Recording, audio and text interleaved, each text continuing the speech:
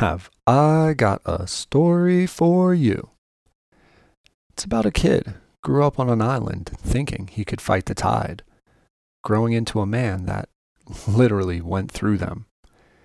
And he learned life will have many tides, and it's best to embrace the pain that they can bring.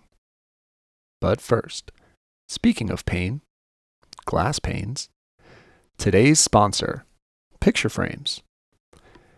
Think about how many pictures you take in a day, a week, a year. Those images were taken for a reason. They were taken to be seen, to be accented, not to disappear in 48 hours or to pop up after a year in some memory. You took that picture for a reason, to save that moment. And with the right picture frame, that memory will be posted permanently. Kids, I know you think it's all about the filter. Forget about the filter. Get the right frame. Shit, picture frames predate photos. Van Gogh, Monet, Frida. As any real artist will tell you, portraits are soulless paintings unless they are framed right. Every picture tells a uniquely different story, and every picture deserves its own unique frame. Picture frames. Don't just post pictures on social media so they can be forgotten. Hang them in your halls. Frame them on your walls. A house isn't a home until it's filled with picture frames. We are also brought to you by the Getting to Know You Pod. We are up to 10 followers on Instagram, 1 friend on Facebook, and I'd rather not mention the Twitter. Self-esteem issues. We do have over 70 downloads to date on the various pod platforms, and I promise it is not just my mom. Follow, friend, subscribe. The pods and pics are out there. Get to know them. And now, getting to know you. Hello. Getting to know you. Getting to know all about you. I'm going to do a terrific show today. Getting to like you. Getting to hope you like me. Because I'm good enough. Getting to know you. Putting it my way, but nicely. I'm smart enough. You are precisely. And doggone it. And on today's show, we are getting to know Chris. So I asked you if you had a story. Did your mind go any particular place? Do you feel like you have a story or an origin story? Or I have a big story. Awesome. So, when I was a kid, I was pretty much. My parents worked their asses off, either running their own business. My dad was in the Navy, and then and I was working as a paper boy. I delivered papers. I did everything. Classic. So, and eventually, I joined the Navy. So I joined the Royal Navy at like 17 years old. I failed everything at school. I literally failed everything. I had nothing. I had no interest. I was reasonably good at sport, at highball diving, but nothing that involved team sports or anything. I wasn't like a top kid in school, just nothing. But when I joined the Navy, that was, for me, this huge shift that I realized I had a brain. And I eventually ended up on nuclear submarines. Oh, So wow. quite an elite group of quite crazy people who can most definitely survive in this scenario that we're living in right now. Yeah, they're pretty quarantined, huh? Because we used to live in a black steel tube hundreds of meters under the sea with no contact home, no email, no internet, none of that, no TV. What was your job on the sub? I was in tactical operations. So I worked in the nerve center of the submarine, monitoring everything around us, above us, below us. Basically, and if it came to it, I'm the one that did the analysis to shoot the torpedo or the weapon at the target. Oh no! Wow. As well as navigation. Anyone on a submarine had multiple roles, but it definitely taught me something, and I did that for nearly 10 years. Can I ask a follow up? I'm sorry to interrupt. I'm interested in this. Go for it. So the American Army, you take this test. I believe it's the ASVAB test, and your score can dictate what your job opportunities, your MOSs are. Yeah. Is it because you said you were a terrible student? Yeah, we had the same. Okay, and then you get your score back and you want to be like a mechanic, and they're like, yeah, you can be a mechanic on a nuclear sub. Like, yeah, I definitely wouldn't be allowed to be a mechanic. And at that time, all it meant, I went for, luckily I went to a reasonably good school. And I guess this is where I had kind of half a brain. I wouldn't say I was super intelligent, but anyway, far from that. I just knew how to keep going as a kid, if you like. I was kind of super independent as well. And I did the entrance exam. I think they call it NAMIT, Naval Army Maths and English Test or something. And I got like a 3 out of 10. But the lower the better. If you already had qualification. All right, I was a little worried there at first. I'm like, man, you got 30% and you're in charge of a torpedo. No. Wow. So if you've already got a 0, that means you've already got the qualifications. You don't even need to do the test. So what it meant was that I could even join the Navy for starters. But that did mean, it turned out that put me into a smaller group. And at the time, they did need submariners. Now, weirdly, in my head, I knew I was seasick a few times, and I heard that being on a submarine, they were really stable and you just didn't get seasick. So in my head, that was like a brilliant idea. I had no idea what I was signing up for. That was crazy idea. But yeah, so I ended up doing that for 10 years. It was incredible. Literally, it was incredible. And then when I was going through for officer, crikey, I must have been about 25. And I studied like crazy when I was on board the submarine. Yeah, because I mean, what else, right? When your shift's over. Yeah, exactly. Yeah. You work 6 on, 6 off, 6 on, 6 off, 6 on, 6 off. So you can't always go to bed. And it's like you're in a war situation all the time. It just might be quiet some days and not others. But it's very difficult to explain to anyone who was never involved in it. But trust me, it is intense, sometimes scary, and well, you're in the military. So, and ultimately, when you come into the real world, well, some things just seem a little easier.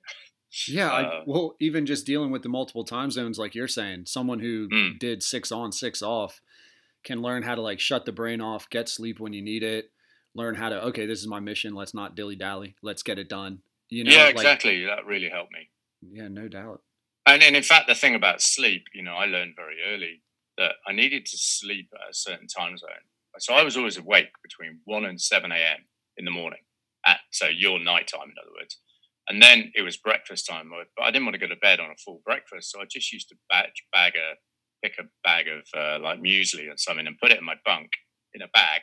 Then when I got up at lunchtime, I'd eat that breakfast. So I kind of got disciplined very early on to do that. Then I'd work all day. And then I would only go to bed. So I would have to sleep in that kind of weird morning session from 7 a.m. to 1 in the afternoon. And then I'd be back on shift again. I'd have my breakfast. Then when I came off shift at 7 p.m., I would eat my dinner, which was actually my lunch. And then I would stay up and study or watch a movie or combo of both. And then maybe get 1 hour in my bed, in my rack, before I got back and watch again. And that way I didn't sleep too much. Right. I would also work out then and stuff like that. And I got myself into a very strict routine, and I realized that a routine really helped. But they do that as well when you first start. They don't allow you to sleep all the time because you need to qualify as a submariner when you're on board and when you first start. So you get your dolphins on your uniform. But it taught me an incredible amount. The discipline, the mentorship, the amount of the work rate, the quality of work that you have to do, the camaraderie. There's a huge amount of stuff that I've learned that have carried over to me to this day, especially becoming a confident man, I think, which is something that I see a lack in many young men these days. Man, I was I did a little basic training. I was nowhere near what you are. I was National Guard, just weekend warrior looking to pay for college. But coming out of basic training and just knowing that resiliency in you to be like, I can wake up at this time and still accomplish a mission on this much sleep, or like you're going to get to that spot. We don't care how you feel. You're getting to that spot. And just knowing that, oh shit, I can get to that spot does a lot for you. I'm amazed more people don't look at the military as just a great transitional phase from childhood to manhood. Yeah. I think there are some people who are just not cut out for it. They just don't want to be told what to do and all that kind of regimental process. But there's way more to it. And for me, it taught me that I had a brain, that I could apply myself. It taught me self-discipline. It surrounded me by mentors who were considerably better at being intellectual human beings than I was. So it gave me a goalpost to shoot for, if you like. Yeah, the role model. Role model is so important. Definitely, especially as a guy. Especially you're as a genuine masculine, where you need to be stable and not just allow your emotions to be creative and all that kind of jazz. And that could also be a woman if she's in her masculine. I think it's incredibly important to have those role models that show you a level of stability and self-discipline, and how self-application that is consistent, that shows up day after day, can actually generate results. That one statement there that I learned from the military has given me a time-honored payback for my entire life, especially in business and all the other things I've been through since leaving. Yeah, it can be funny how people gravitate towards different sayings, and they just use it to get them through certain situations. And I don't know if there's a science to why things connect or click, or why whatever you've been through in your life, you lean towards blank saying. But man, sayings matter. Mantras matter. Yeah. They definitely work for me. They're good little things to call back on yourself. I think one of the things that it's beneficial for people to learn is positive self-talk, or indeed any self-talk. I'm amazed. When the mind says something, you need that person in the middle, if you like, to be able to bring yourself on track. Even if you've said something negative, there is a reason for that both sides, and you need that voice of reason in your mind to say, to be able to either assure yourself that you've got this, or provide more positivity, or even when someone's giving you so much positivity that you almost even ignore that as well and keep yourself on an even keel. Because too much positivity can definitely let your ego run away. Oh yeah. And then, yes, I'm just picturing like the Emperor's Clothing, where it was just nothing but positivity. And you're like, can somebody just fucking be real? Like, don't let this king feel like he's all that. And you're so right. You need that balance, right? You need to be humbled and yet confident. And it's hard to be humble while being confident.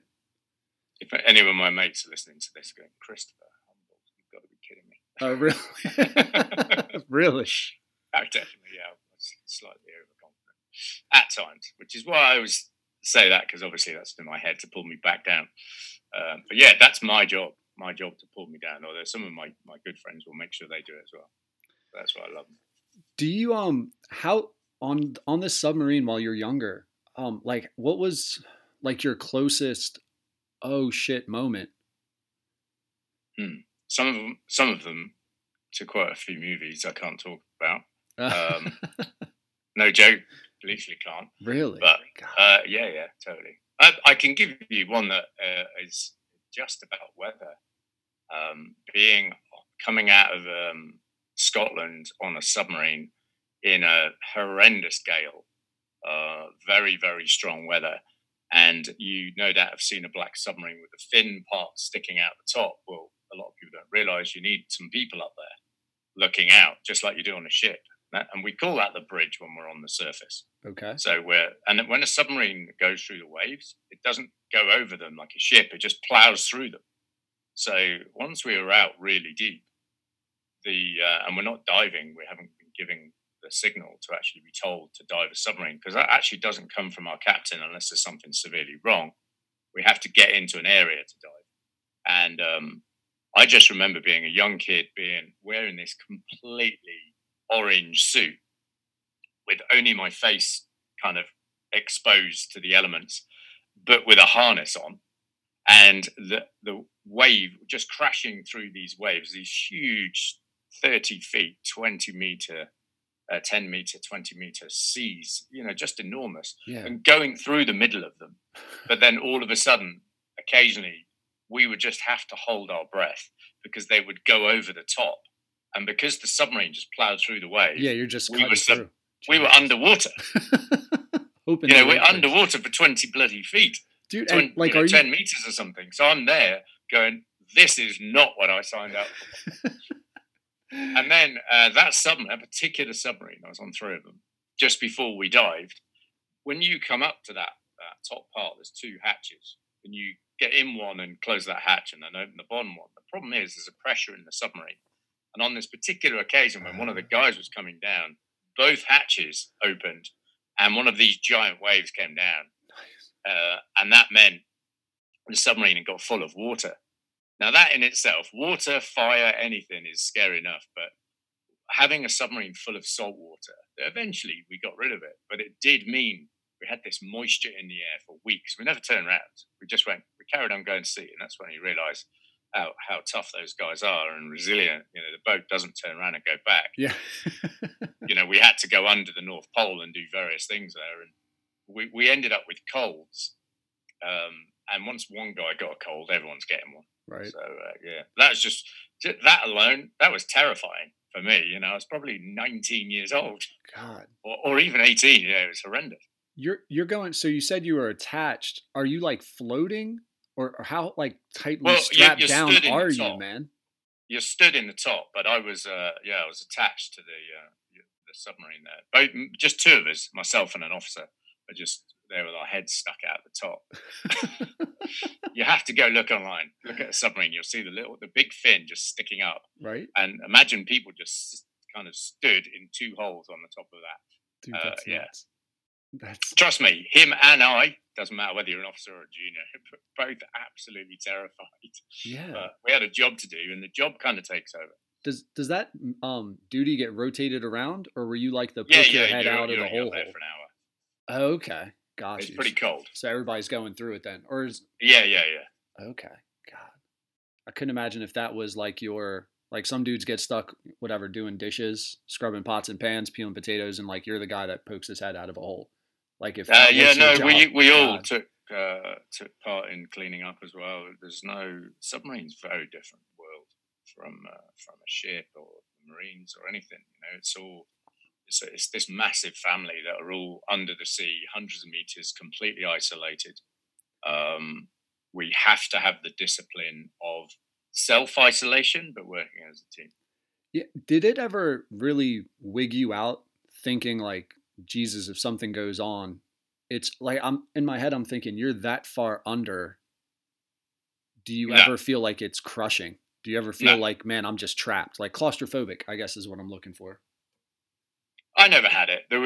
You occasionally see a few guys lose it. But do you know when you first realise that how complex that is when you go very deep and the bulkhead or the wall, as we call it, would bend. So the corridor that you would normally walk down was all of a sudden bending. So you knew you were pretty deep. God. That when you're 17 years old or 18, you can that definitely goes, whoa, yeah, that means I'm deep. That's the first time. Check fear, carry on. Right. Man, yeah, and that will help a young adolescent mature real quick and get some life perspective, I would imagine. Mm-hmm. Yeah, and later on, and we do this thing called the tank when you're doing it. You climb into a tube in this simulator with 100 feet of water above your head, 30 meters, and you have to open the tank, open this hatch, and then fly into this tube covered in water. It's basically a tank. You just climb in the bottom, and you have to ascend in your suit. And this is to simulate if a submarine hits the bottom and is stuck down there, and you're supposed to be able to get into an escape hatch and zoom out the bottom for hundreds and hundreds of feet. People have literally done it from 600 feet and down, but the training, I can tell you, is somewhat arduous. It's probably the most tame word I can even think of. But when I went to do that again, I think it was 7 years in, you have to do various medical tests.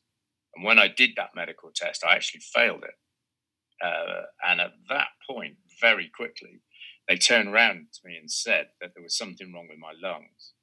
and that I was immediately removed from the submarine. I think it was 7 or 8 years, and put through various tests, and then told that I was going to be medically discharged from the Navy.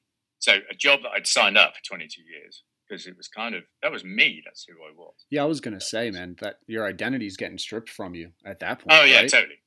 And that's happened more than once. But yeah, so I was literally medically discharged from the Navy, and I couldn't understand it as well, because I was also a highboard diver in my spare time. Whenever I got the opportunity, I was in the pool, diving, training, keeping fit, that kind of thing. So as soon as I got out, I went and did that. I went into coaching. The money was appalling. It was like $5 an hour or something, coaching kids, and then diving. And then I thought, why don't I just start my first business, which was a sports shop. And then that could bring in some money. What I didn't realize is you need to actually run the business and have some business acumen in order for it to be a success.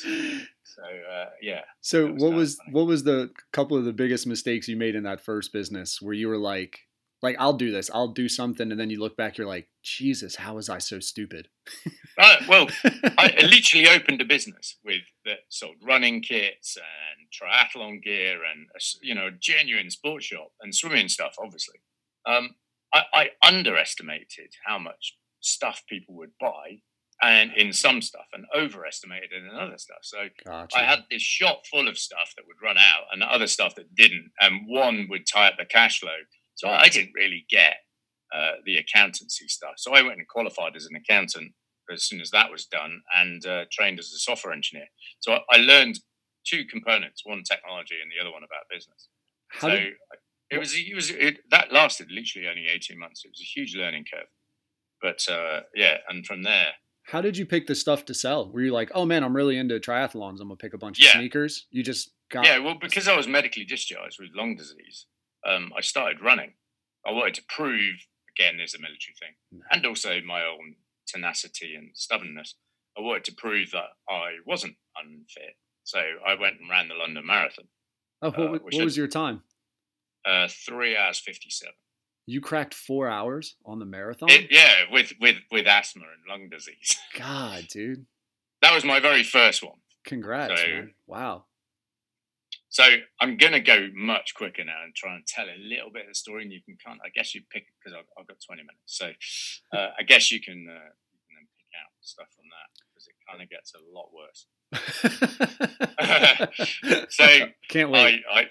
I basically became an IT consultant because I had knowledge of finance and tech, and that was doing great. You're literally running a business down in southwest England, a beautiful area where I grew up, with the sea on both sides of the country, literally only half an hour travel. But I was literally driving all over the place to do this. So, and that's when I started to learn the power of the right customer and the right value that you charge.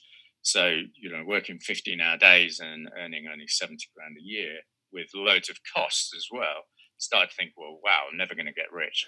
But and I was still trying to pay off all the debt from the shop, so that was kind of entertaining. And then the year 2000, I got a contract in London. So all of a sudden, I worked up in London for a few days, and then that just escalated. It just got bigger. I was starting to learn lots of money. It was the dot-com boom. It was crazy time. My knowledge was going through the roof.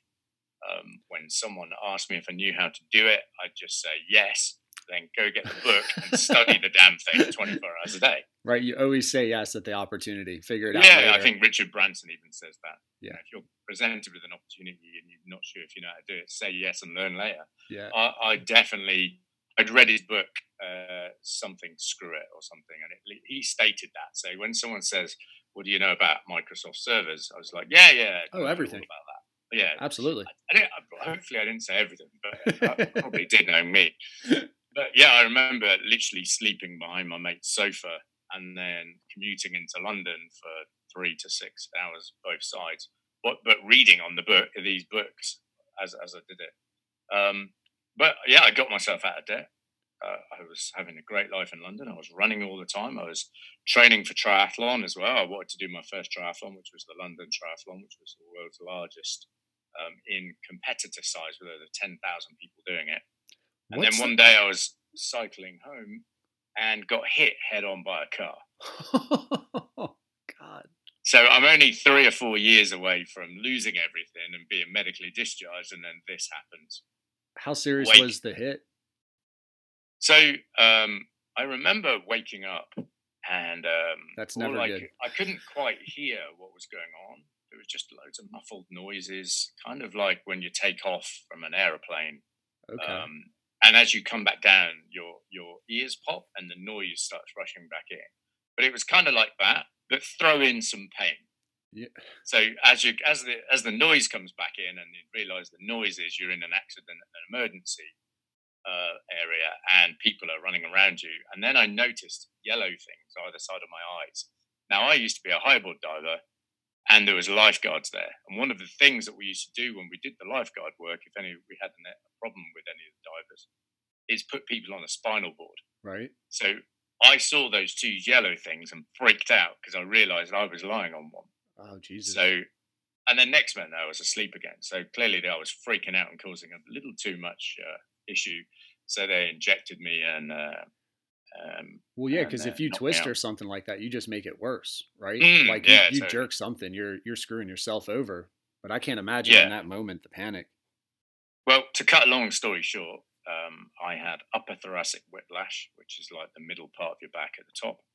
I had completely destroyed the very bottom disc, which is called S1, and L4 and L5, both compressed. The discs had herniated, and the spine had been crushed down the bottom there. I'd also destroyed the nerves, which you would call the funny bone, which is actually called the ulnar nerve. So I had triathlon handlebars, and because I was in the triathlon position, the car hit me head on, and it basically crushed both my elbow nerves. So that meant I couldn't grip. I couldn't really. All I could do was lie down.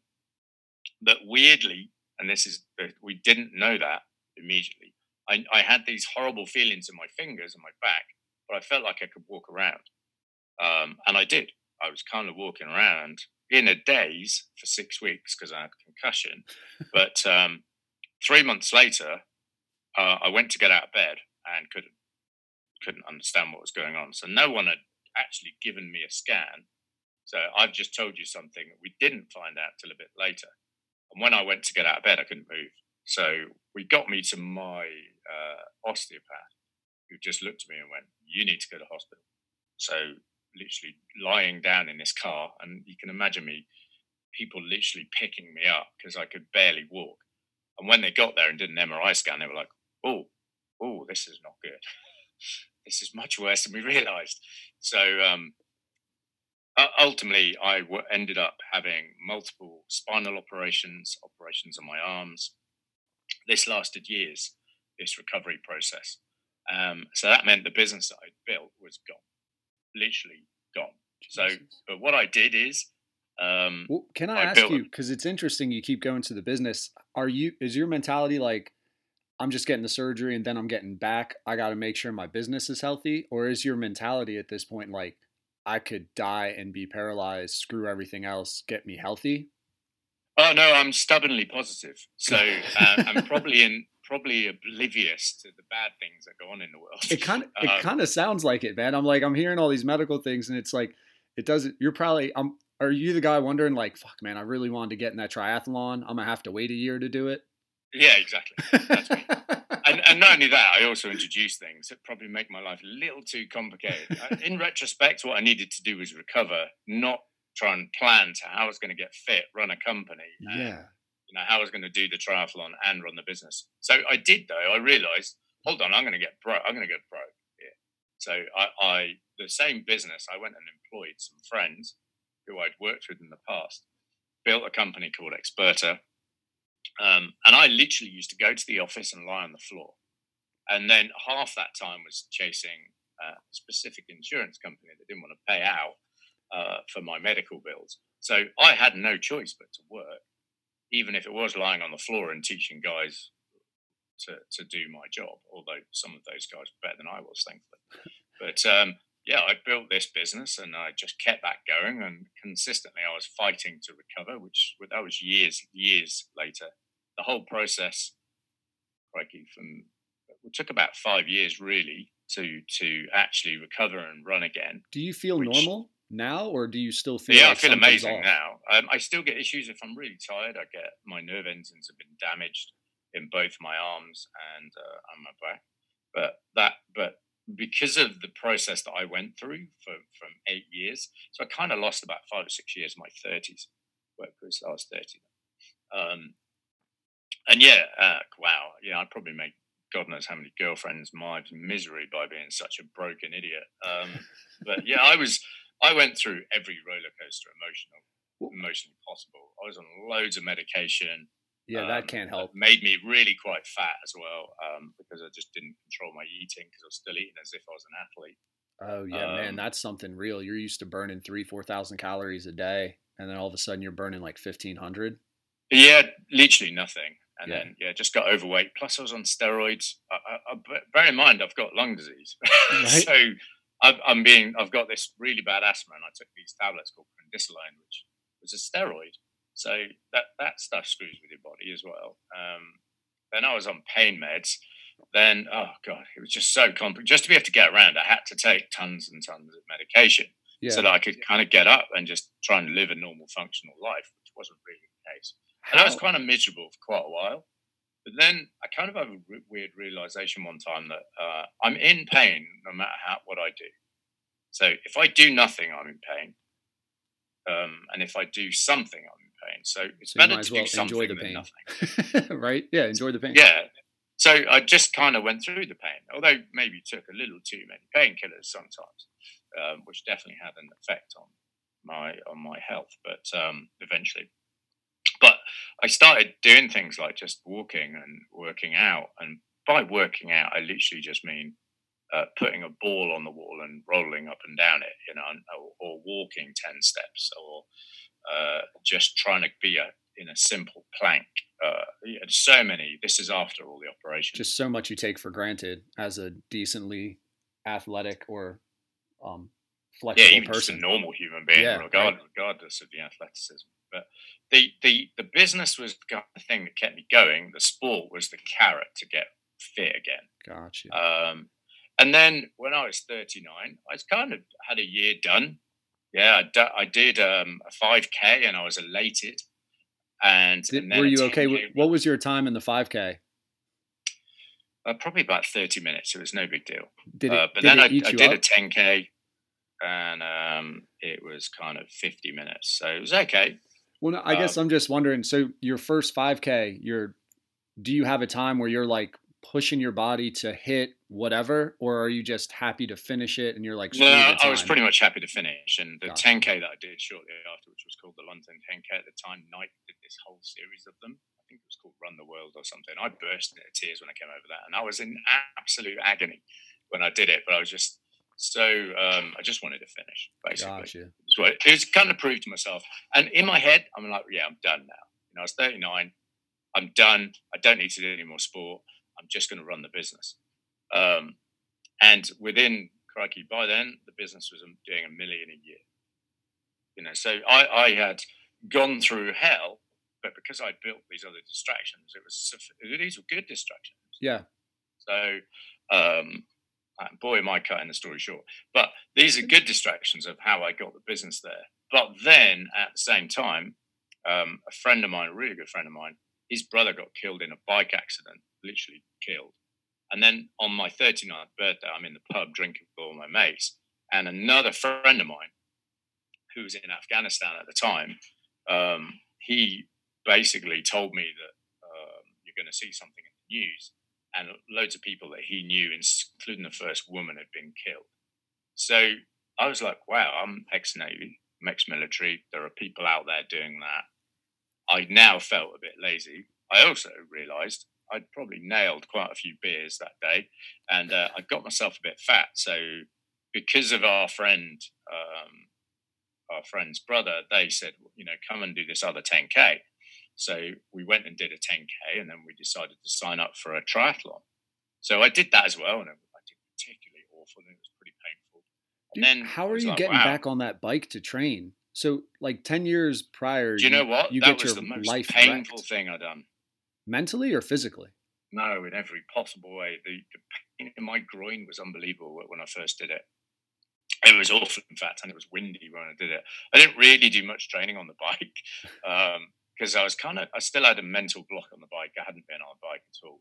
Yeah, that's what I can't get over. Like, how do you train on something like when you first got hit? Was I it was your literally fault? training in the gym on a static bike. Oh, dude, yeah, that's Yeah, that was not the right plan. But yeah, it was kind of crazy. whose fault was But the then, original accident? sorry? Whose fault was the original accident? Oh, a woman. She jumped a red light God, and just basically T-boned you, or and basically just piled into my bike, and my bike somersaulted over the car. Well, I somersaulted over the car. The bike stayed where it was. how did you have any kind of relationship with her?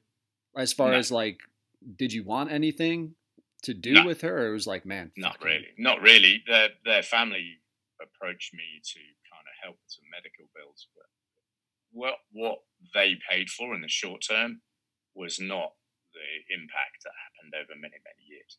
gotcha. But yeah, I Yeah, then made the decision that I was going to get fit and maybe do make a difference. So in 9 weeks' time, I heard the Chicago Marathon was on. I obviously live in the UK, so I trained like a crazy person. So I ran to work. So I lived 7 miles away, 7 miles from work. Well, I got annoyed about going in the tube, and man, that was difficult. But in the end, I was literally running to and from work. So I was running over a half marathon every single yeah. day. Every single day. What's the So I did terrain that. like? Sorry? What's the terrain like? Pretty flat, hilly? It's pretty flat in London. Okay. There's a few hills, but and after kind of 6-7 weeks, it became fun. It's kind of bizarre. And then I flew to Chicago, like literally on a red eye. Flew over there, ran the marathon, stayed there for 2 days, ran the marathon in 3:49. Jumped on a plane. The people on Virgin were amazing. Gave me 4 seats to literally sleep, and then flew back to London. I got back to work Just because you and can. raised a ton of money. So, and then I got a kind of a bug. So then over the next year, I did 5 or 6 marathons, God knows how many halves. And then someone introduced me to an ultra run. I ran like a 50-mile ultra run. Like in one day? Yeah. No way. Yeah. So then I was like, wow, this is fun. Kind of. It was pretty painful, but I was gonna say, Jesus, dude, it really sounds like you enjoy this pain. I guess I'd endured some kind of pain and put myself through it. But at the same time, I realized I was getting really positive feedback about what I was doing, and we were raising money for various charities, but more military charities, obviously. Oh, okay.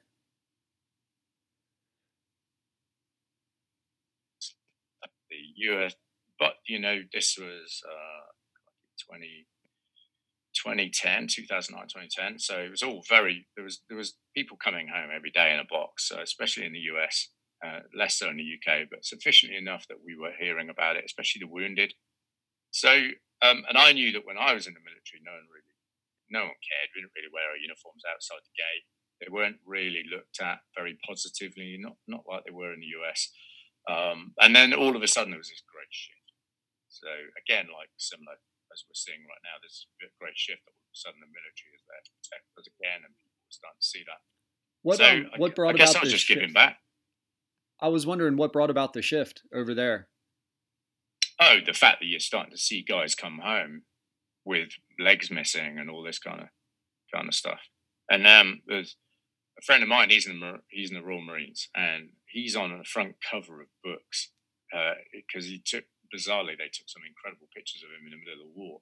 Now he's fine, but loads of people he knows and he used to talk about to me literally had limbs missing and everything. And one of the charities I work for, they were telling me all about it all the time and showing me the interviews. And then I started meeting some of these guys.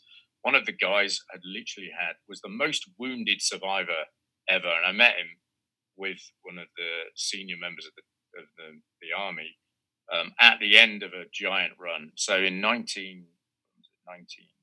1945, at the end of the war, there was, or 44 in fact, there was 200 guys who were paratroopers, flew in a glider, incredibly back in 1940, from an airfield in England and arrived in France. Well, they decided to recreate that, and we ran that whole thing, which was 70 miles. Jesus. With packs on. And we were all representing one of those members who did it. And I actually met guys who were in Afghanistan and Iraq, and also people who were related to the actual pilots or the various members from 1944. So we did this thing. And when we got to Pegasus Bridge in France, we met the Richard Dannett, who was the head of the army, and also Parky, who was this guy who'd lost so many, he was in a wheelchair, everything, but he was inspirational when I met him. He was like just trying to rebuild his life. So I just kept getting these little kind of catalysts, right, to motivate myself. And then, crikey, over the next kind of 4 years, I walked, swam, hiked, bike, ran 10,000 miles. I swam seas. I did Ironman triathlon. I don't know how many marathons and half marathons, but I did ultra runs. I did 100 miles in a day. English Channel? Isn't that a thing over there where you swim? Oh, I didn't do the English Channel. That's for people who are clinically insane, and I wasn't that mad. No. And then the friends of mine who had lost their brother decided to climb one of the highest mountains in Europe, or the highest mountain in Europe, which was Mount Elbrus in Russia. So we did that as well, and it was minus 37 when we did it. And I nearly died on that, but that's another story. But so I did all these crazy things, and it basically taught me that if you have a motivation, you can achieve anything, literally anything. I transformed my life, and so much so I was telling the story on social media, and as I was doing it, and people started sharing their stories with me. So there was people from all over the world, like with genuine. Like if I thought I had a problem, I'm talking people with genuine losses of, losing children in cancer, yet they've done 5 Ironmans and raised $300,000. So all these stories were coming in from all over the world. So I stuck them all on a website called Take a Challenge. And that got so big, and my following on Twitter at the time got quite large, that I got nominated for an award called the Shorty Award, which is pretty much now the world's largest award for social media. And so that was just doing all that stuff and telling stories. Yeah, just trying to keep it going, right? And ultimately telling other people's stories. Yeah. So, and I won the damn thing. I literally had to fly to New York and stand on a stage. I didn't know that until I got there. Stand on the stage with the likes of Charlie Sheen and Red Bull and all these big companies. And I was just this guy doing some running, telling a story. And a lot of the time by then, it wasn't even about me anymore. It was about all these other people, because I'd kind of had my story. So that's it, very quickly. Yeah, well, you seem way busy. You got way more going on. I appreciate the time that you're able to spend, man. But yeah, no, it's an absolute pleasure. Yeah. So if there was anything people could take from that, it is that no matter what happens in our lives, anything is possible. Well, I also feel like the push through the pain, it's hard when you're in like a first world country, and especially when kind of everybody's a winner. And I know over here you try to help people to avoid the suffering or avoid discomfort. And that's almost one of the worst things you can do, right? Like it makes you soft. It doesn't give you any of that resiliency. And I think your mentality of I'm being in pain either way, I might as well be actively through the pain or get something from the pain versus let the pain get something from me. Like that's what you've just said there is kind of profound and actually very true. We are a nation or the West at least, of we're almost codependent. we don't want everyone to suffer, so we don't want people to experience maybe pain we've had ourselves or something. Yeah. But often the pain is transformational. Look Dude, at the pain that we're all going through right now because of the situation. everybody not me personally, who's but other people are. Yeah, everybody who's anybody has had to go through failure, rejection, agony in order to be something, or else you just don't appreciate it. You know, it's like Yeah, second generational wealth getting squandered because the kids don't know how to work. and I've got friends who are who've lost siblings, children, all of that kind of stuff. And I wouldn't suggest for a second that any of that is transformational. I'm sure it is in some way. There's always some kind of balance somewhere. But I've seen incredible good come out of loss from so many people.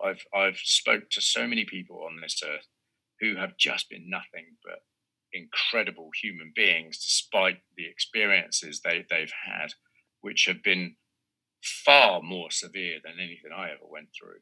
So for me, I've got this great benchmark now that I can, if anything gets a bit difficult, I can look back at my own experiences, but more importantly, look back at the stories of others and go, wow, yeah, I've got it really good right now. Yeah. Perspective, right? Yeah. Nothing so like yeah, listening that's to very give you perspective. powerful what you've just said there. That sometimes people do need to suffer to learn. Yeah. Are you a parent? I'm not. Okay. I'm not. Thankfully, I do have a wife now, and we are most definitely planning on that. She's probably looking at me like I'm crazy right now. But yeah, it took me a while to rebuild my life.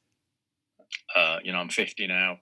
Hopefully, I don't look like it, but I think not with the filters on social media. Kind of lost about 7 or 8 years, so I'm still feeling like I'm 40 something. But yeah, I love life. I bounce out of bed every day. Life is a passion for me, and I think people forget. Well, it should be, right? There's some of those basics, and although they're getting reminded again right now, aren't they? Oh well, it's funny, but definitely it can be a wake up call when you take for granted, like not wanting to enjoy meals going out, or even just the vibe of being in a bar watching a game or a fight, and like the energy that comes from that. It's very easy to take for granted, and people can easily just want to crawl in a hole. And now that you've crawled into a hole, it's like, Jesus, I don't want to be in this hole. I want to be out. Yeah. And sometimes that can take a bit of time to get out of that hole. Man. Yeah, man, that's interesting. As far as I can't believe Sub, and then this whole website, what inspired you to create this? So that's just what your business was. And then you said, hey, I'm good at social media, so I'm going to put all these stories together. It was kind of, I built a blog just to tell my story, and people kept sharing them. So I put them all on one website. It's going back up in 2 or 3 weeks, so everyone will be able to see it. But yeah, I've got this we've literally been redesigning it because I think because that's what my team do. We build websites. And I think right now is a perfect time to bring it back. Yeah. Because everyone needs a bit of positivity, and there's some there's hundreds of incredible stories on there. But it was basically people are giving me stories. Yeah. So I'm like, wow, why don't I just, instead of me keeping that, why don't I just put it online so everyone else can share it and they can feel inspired? So, and that kind of thing happened everywhere. There are now thousands of people every single day doing a challenge called 6 a.m. Club, which I invented over 10 years ago. And if you go on social media, you'll see 6 a.m. Club is everywhere as a hashtag. And another one was created off the back of it called 5 a.m. Club. People who can write books about it. I created that when I was broken because it was my inspiration of how I got up every day and got something done. Just to get out of bed, 6 a.m. Club, get out of bed and go work out. Yeah, exactly. That's why I love what you're doing right now, because you're telling stories.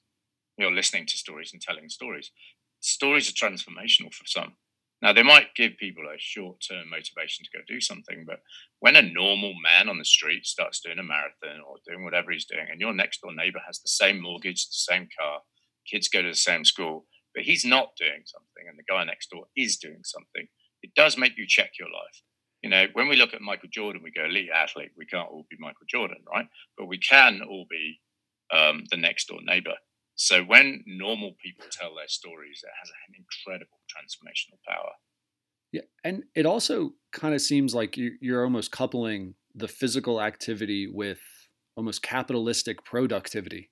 And man, if you just get in this habit of what's my goal, let me work hard, let me accomplish it, that goes through your life. It probably translates into your relationships, translates into your work, translates into your physical fitness, your mental well-being. And Absolutely. yeah, and that's something that again can be real easy, especially with all the screen and the internet that we have um, in the Western world, where you can just waste a whole day binging. Yeah, And you it's can. That consuming great versus word. producing, and you're like, man, Absolutely. quit consuming so much. Go out and produce Yeah, something, create. People were meant to create and produce, not just absolutely. consume. Yes, I agree with that fully. I'm definitely a staunch capitalist in terms of being a productive human. I do think there's some unfairnesses in the world, and we can't solve them all, and some of them do need to be fixed. But I think if we all take personal responsibility for our lives where we can, and we look after those who are the most fragile and need a hand up, that ultimately I believe that the road to do that is to being productive individuals and not having to rely on a giant infrastructure that could be the state or something. So yeah, I'm all for the kind of the small business who just gets off his backside and goes to put hard sweat and toil into building something. I love that concept, and everything I've been through and go through has helped me transition into, because I literally been in business 20 years, so in various forms. So that everything I've gone through has taught me how to be a male, a human, but also a business person, if you like, What do you? an entrepreneur. Well, I was gonna say, being an entrepreneur, what do you like most about it? Like, is it a win? Oh, I'm sorry. No, the trust. First of all, the trust. The trust in being able to do stuff.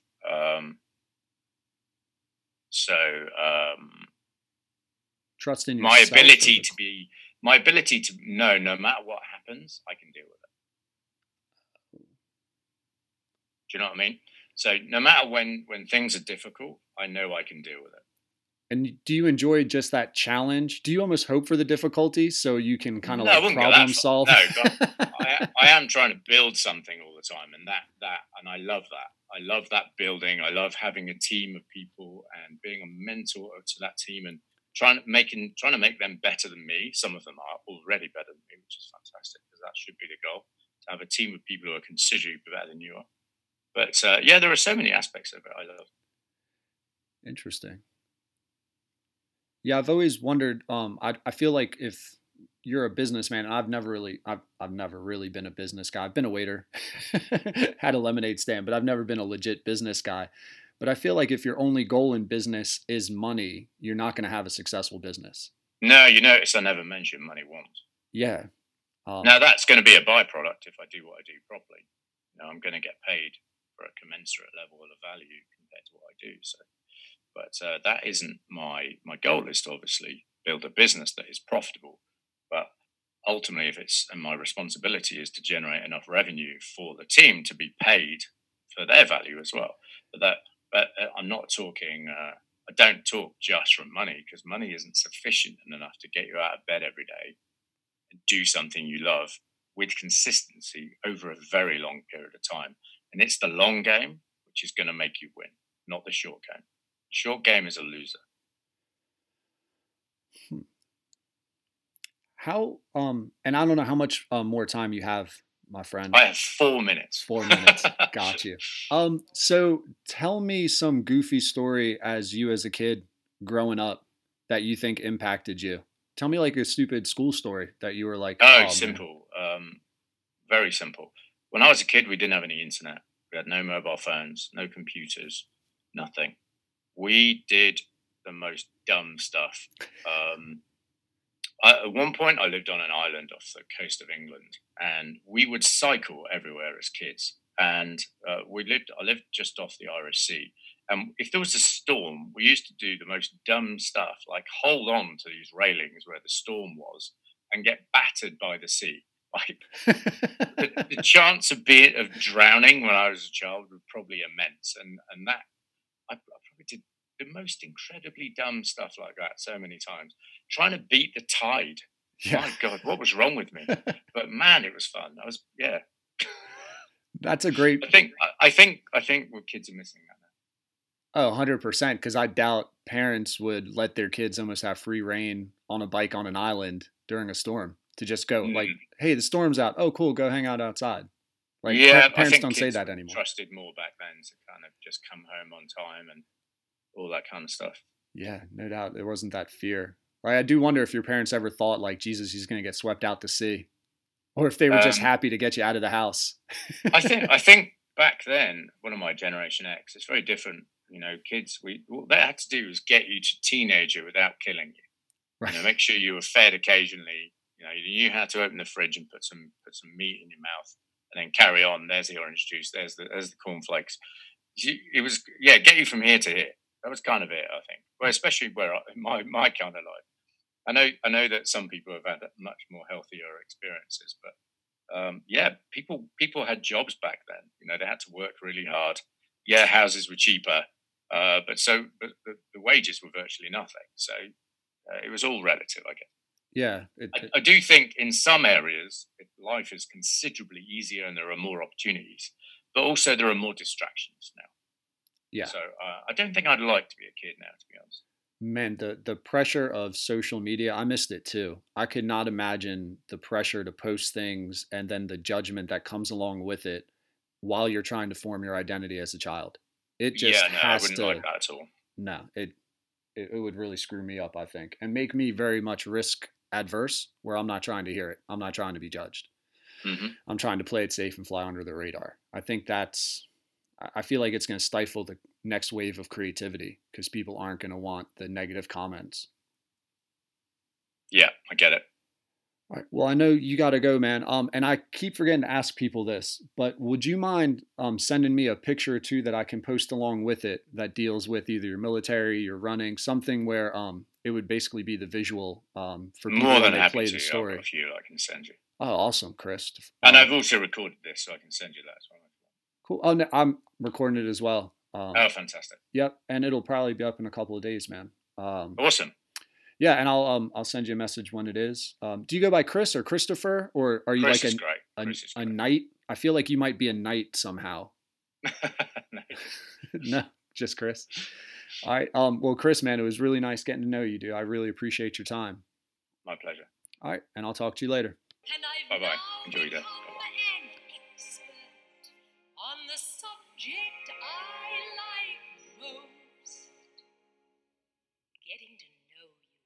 I'd like to thank Chris for coming on today's pod, for sharing his story to a complete stranger and allowing all of us to get to know him.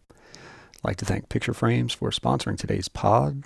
When you take those pictures, make sure you post them permanently with a picture frame. If you have a story to tell or looking to have a complete stranger listen to you tell it, and then post it somewhere, feel free to get up with us. We are Getting to Know You Pod, Instagram, Twitter, Facebook. Subscribe on iTunes, Spotify, Podbean, and iHeart. All right, bye.